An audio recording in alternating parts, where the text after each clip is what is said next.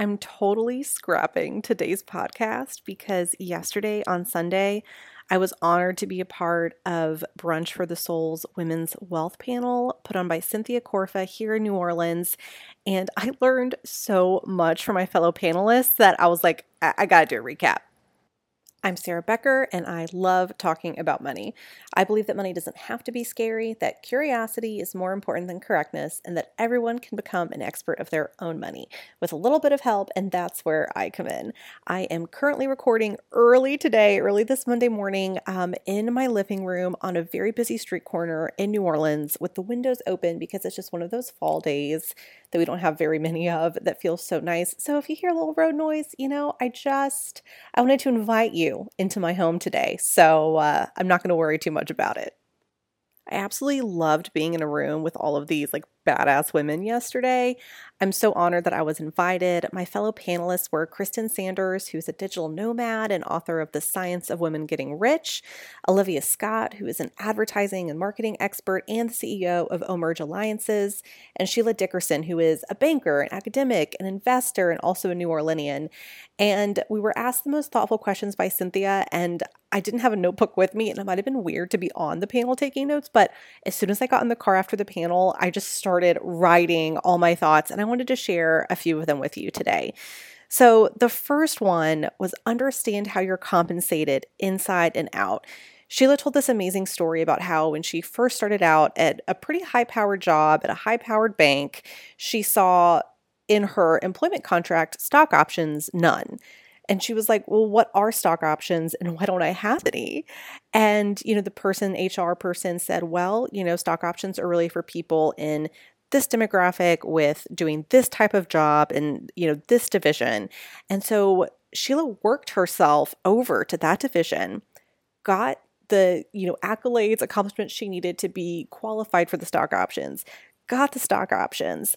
And then later on, that bank was sold to another bank, and that ended up being quite a bit of money for her. So if she hadn't asked what those were and how to get them, she wouldn't have directed her career in that way. And now she's so glad she did. That was huge to me.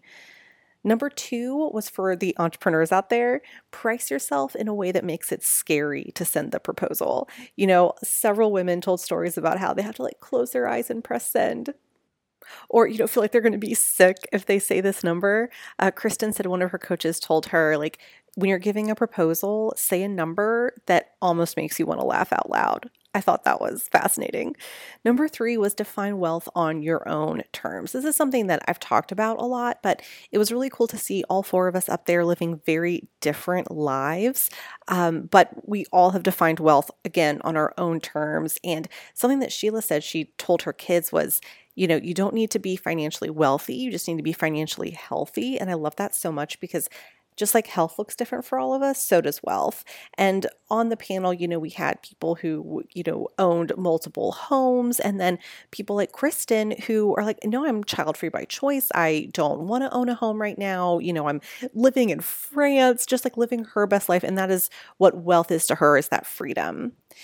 Number 4 is also something from Kristen, and it's an affirmation. And I always kind of find affirmations a little woo-woo, but this one really hit me in the gut. The affirmation goes, I am an advancing woman, and I am advancing everyone I interact with. Basically, it invites people to be on your level. You don't need to match someone else's energy or level or stoop down to their level. I find that's something that I struggle with a lot, that I tend to want to match people's energy instead of bringing them up to mine. So I wrote that on a sticky note. I'm putting it on my mirror.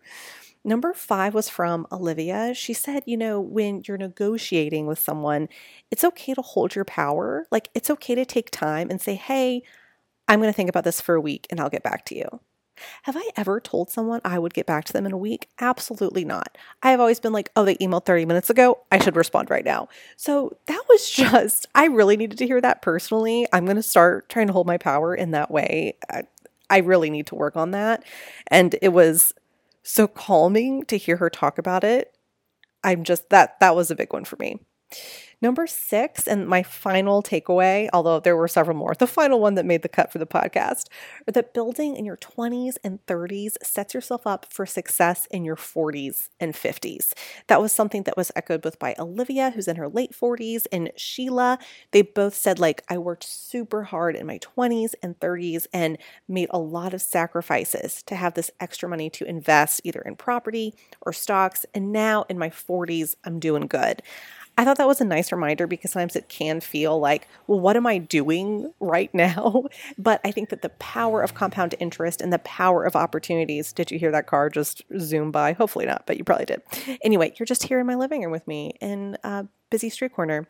But building in your 20s and 30s can really, really set you up for success. And I always say, like, peak when you're 65, which is something my best friend Amanda Kingston taught me.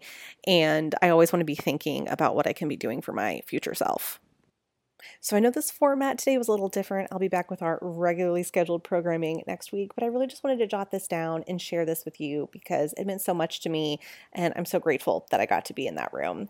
If you enjoyed this bite-sized little podcast, you can tell a friend, leave a rating, shoot me an email or a DM. This podcast is still brand new, and so the ratings and reviews really matter. You can find me on Instagram at Becker Talks Money, on the web at beckertalksmoney.com, and via email at hello@beckertalksmoney. I'll be back next Monday, and until then, remember, you cannot work 24/7, but your money can.